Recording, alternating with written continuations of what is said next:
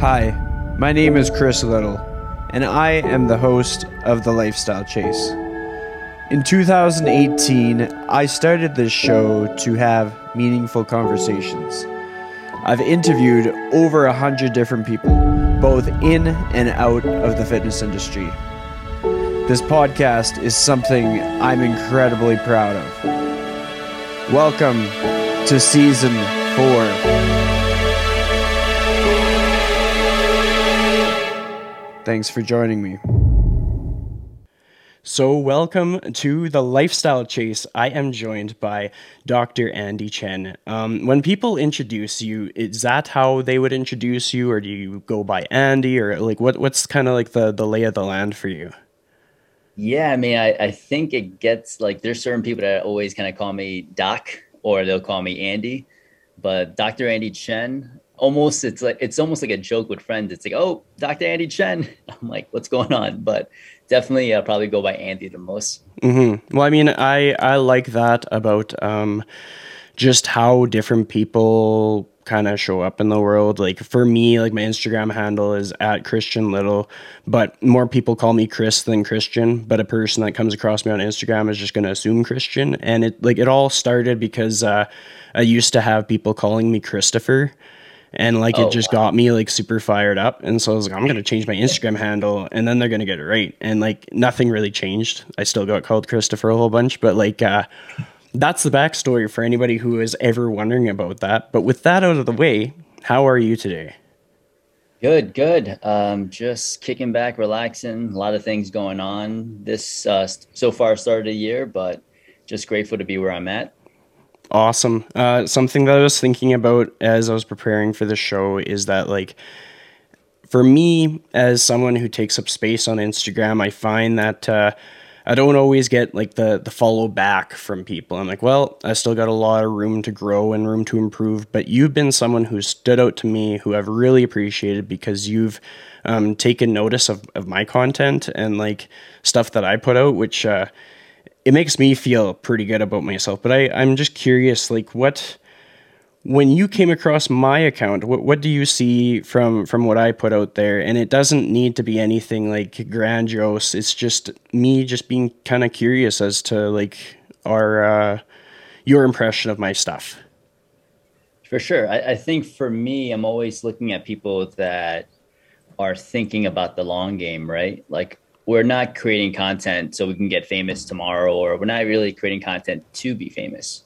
We're creating content as an expression of ourselves. And like, that's what I vibe with. Like when someone's creating content and it's not like they're trying to make things up, they're just displaying who they are, what they're learning.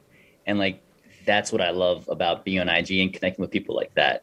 That's awesome. And I mean, like, that was just something that I've always wondered about, and so I'm glad that I got the opportunity to ask. But this show is going to be about you. I want people to know a little bit about who you are and how you show up into the world. So if you had like your elevator pitch, what would it sound like? And I want it to be something that like you know how you go into like a performance or like a competition and you have like the entrance song? How would your pitch sound like if you were going to have like the competition of your life kind of thing?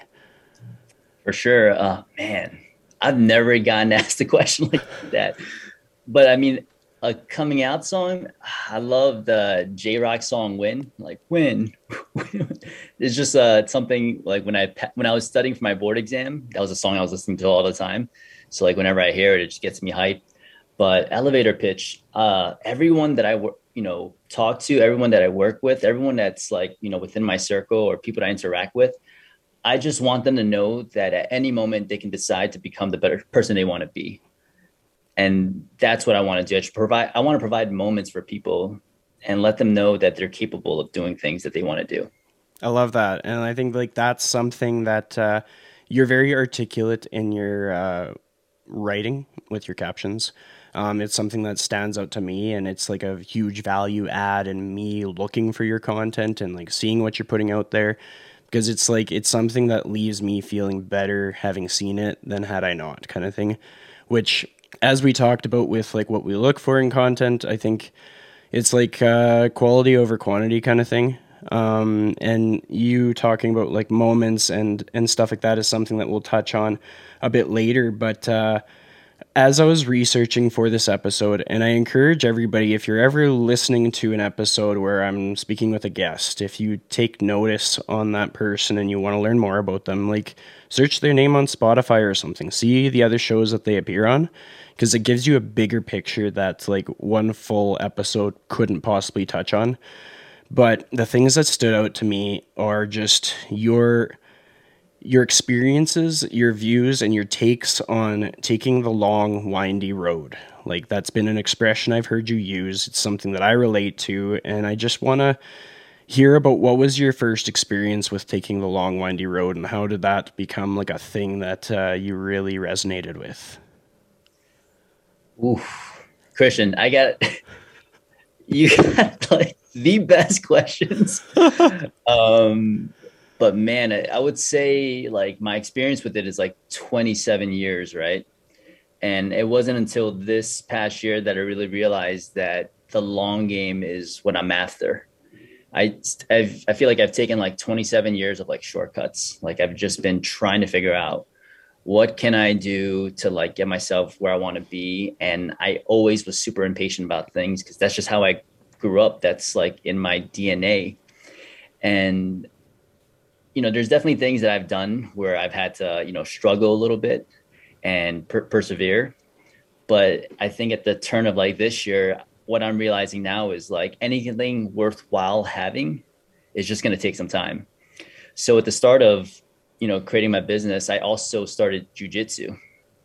And that was like a test for me because I know I'm not going to be good at jujitsu for the next 10, 20, 30 years. But I want to show myself that I'm going to show up every single day, not every single day, 3 times a week right now. But I want to show myself that even though I'm not going to get good at something, I can still show up. I'm going to play the long game. I'm going to consistently fail. I'm going to get choked out. I'm going to be put in very disadvantaged positions, but I'm still going to keep showing up. And I think that's one of the things that kind of gave me that aha moment. It's like anything that's going to take time is worth having. And if I can get it like next week or in 2 weeks, it's like it almost loses is like the allure of it, if that makes sense. Yeah, well, I mean, in addition to that, with that experience, like I find that a lot of people that do BJJ, like they're prepared to get their ass kicked. There is a long game to it in that they have like an overarching goal, but they know that they're gonna have to like put in the work, put in the time to get to that goal. Like no matter how impatient they are, or no matter what their background is, if they're a very athletic person, kind of thing. But there's another piece to the puzzle with your career that I've noticed, or at least heard in other shows, that I kind of want to dive a bit deeper into. And it's just within the lens of your academia. Like you're someone with a lot of school now. You've had to go the distance with getting to where you are, but have you found it to be something that went really fast? Or did you find that within that it was like a long and windy road to kind of get there?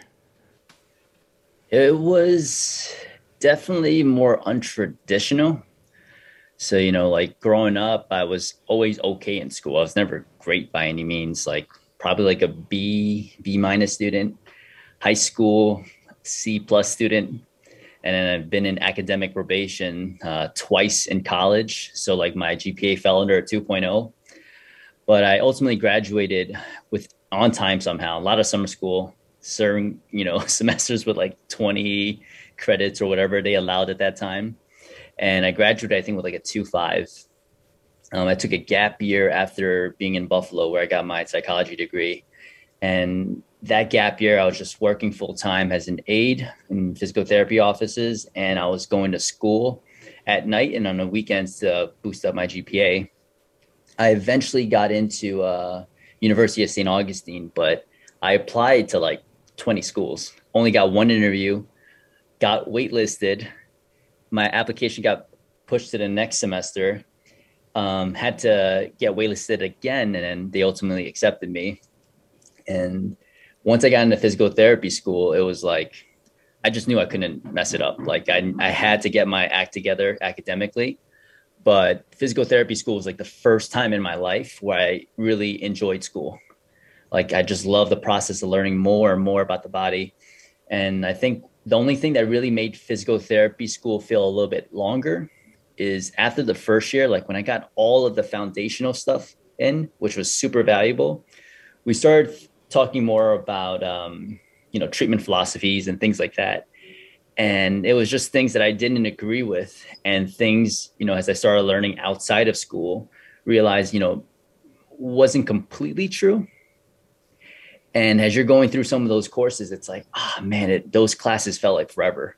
I spent a lot of time in school reading forums and just like other blogs, looking at like strength and conditioning coaches and like seeing what they were writing.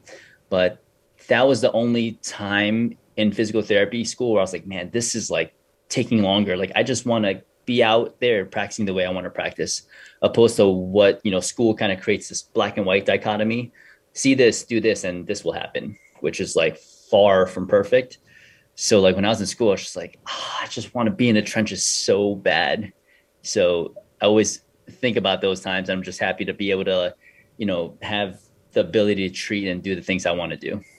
Definitely. Well, I mean, like, the reason I asked about that is I find that a lot of people get discouraged after they get shot down a few times. And it sounds like you didn't get discouraged very easily. Like you're talking about like the 20 applications and just like navigating sort of like B's and C's in your academia, but still kind of shooting for your goals, like not getting deterred easily. What are the things that kind of helped you get back up every time you got knocked down? I feel like I've always been counted out, and rightfully so, right? I didn't have a great track record, but it's just like, sometimes it just hits you. It's like, this is something you really want to do. And I'm grateful that, certain people, it takes like 30, 40, 50, 60 years before they kind of discover something they're truly passionate about. And for me, it's like, once I realized that this is something I wanted to pursue, because I've seen, from, I don't want to say from the clinical side, because at that time I was just an aide, but I saw what it could do for people. And I saw what it could do for myself, having rehabbed a back injury and a carpal tunnel injury. And being able to give someone their life back is something that, I don't know, it just resonated so much with me. Like, I just knew I had to do it, and I had to figure out a way to do it. Whether it was calling a bunch of schools trying to figure out how I can make my application better after they denied me, or showing up to all these open houses to get my face and meet people, sending like thank you letters. I tried every single trick in the book to try to get to where I'm at. And I just had this weird belief like, it's going to happen. It's going to happen. You got to keep trying, got to keep trying. And if it didn't happen that first year, I would have gone back to the school a second year to keep, getting my grades up and doing other extracurriculars to make my application look better. I just knew it's something I wanted to do, and I just wasn't going to stop until I got there.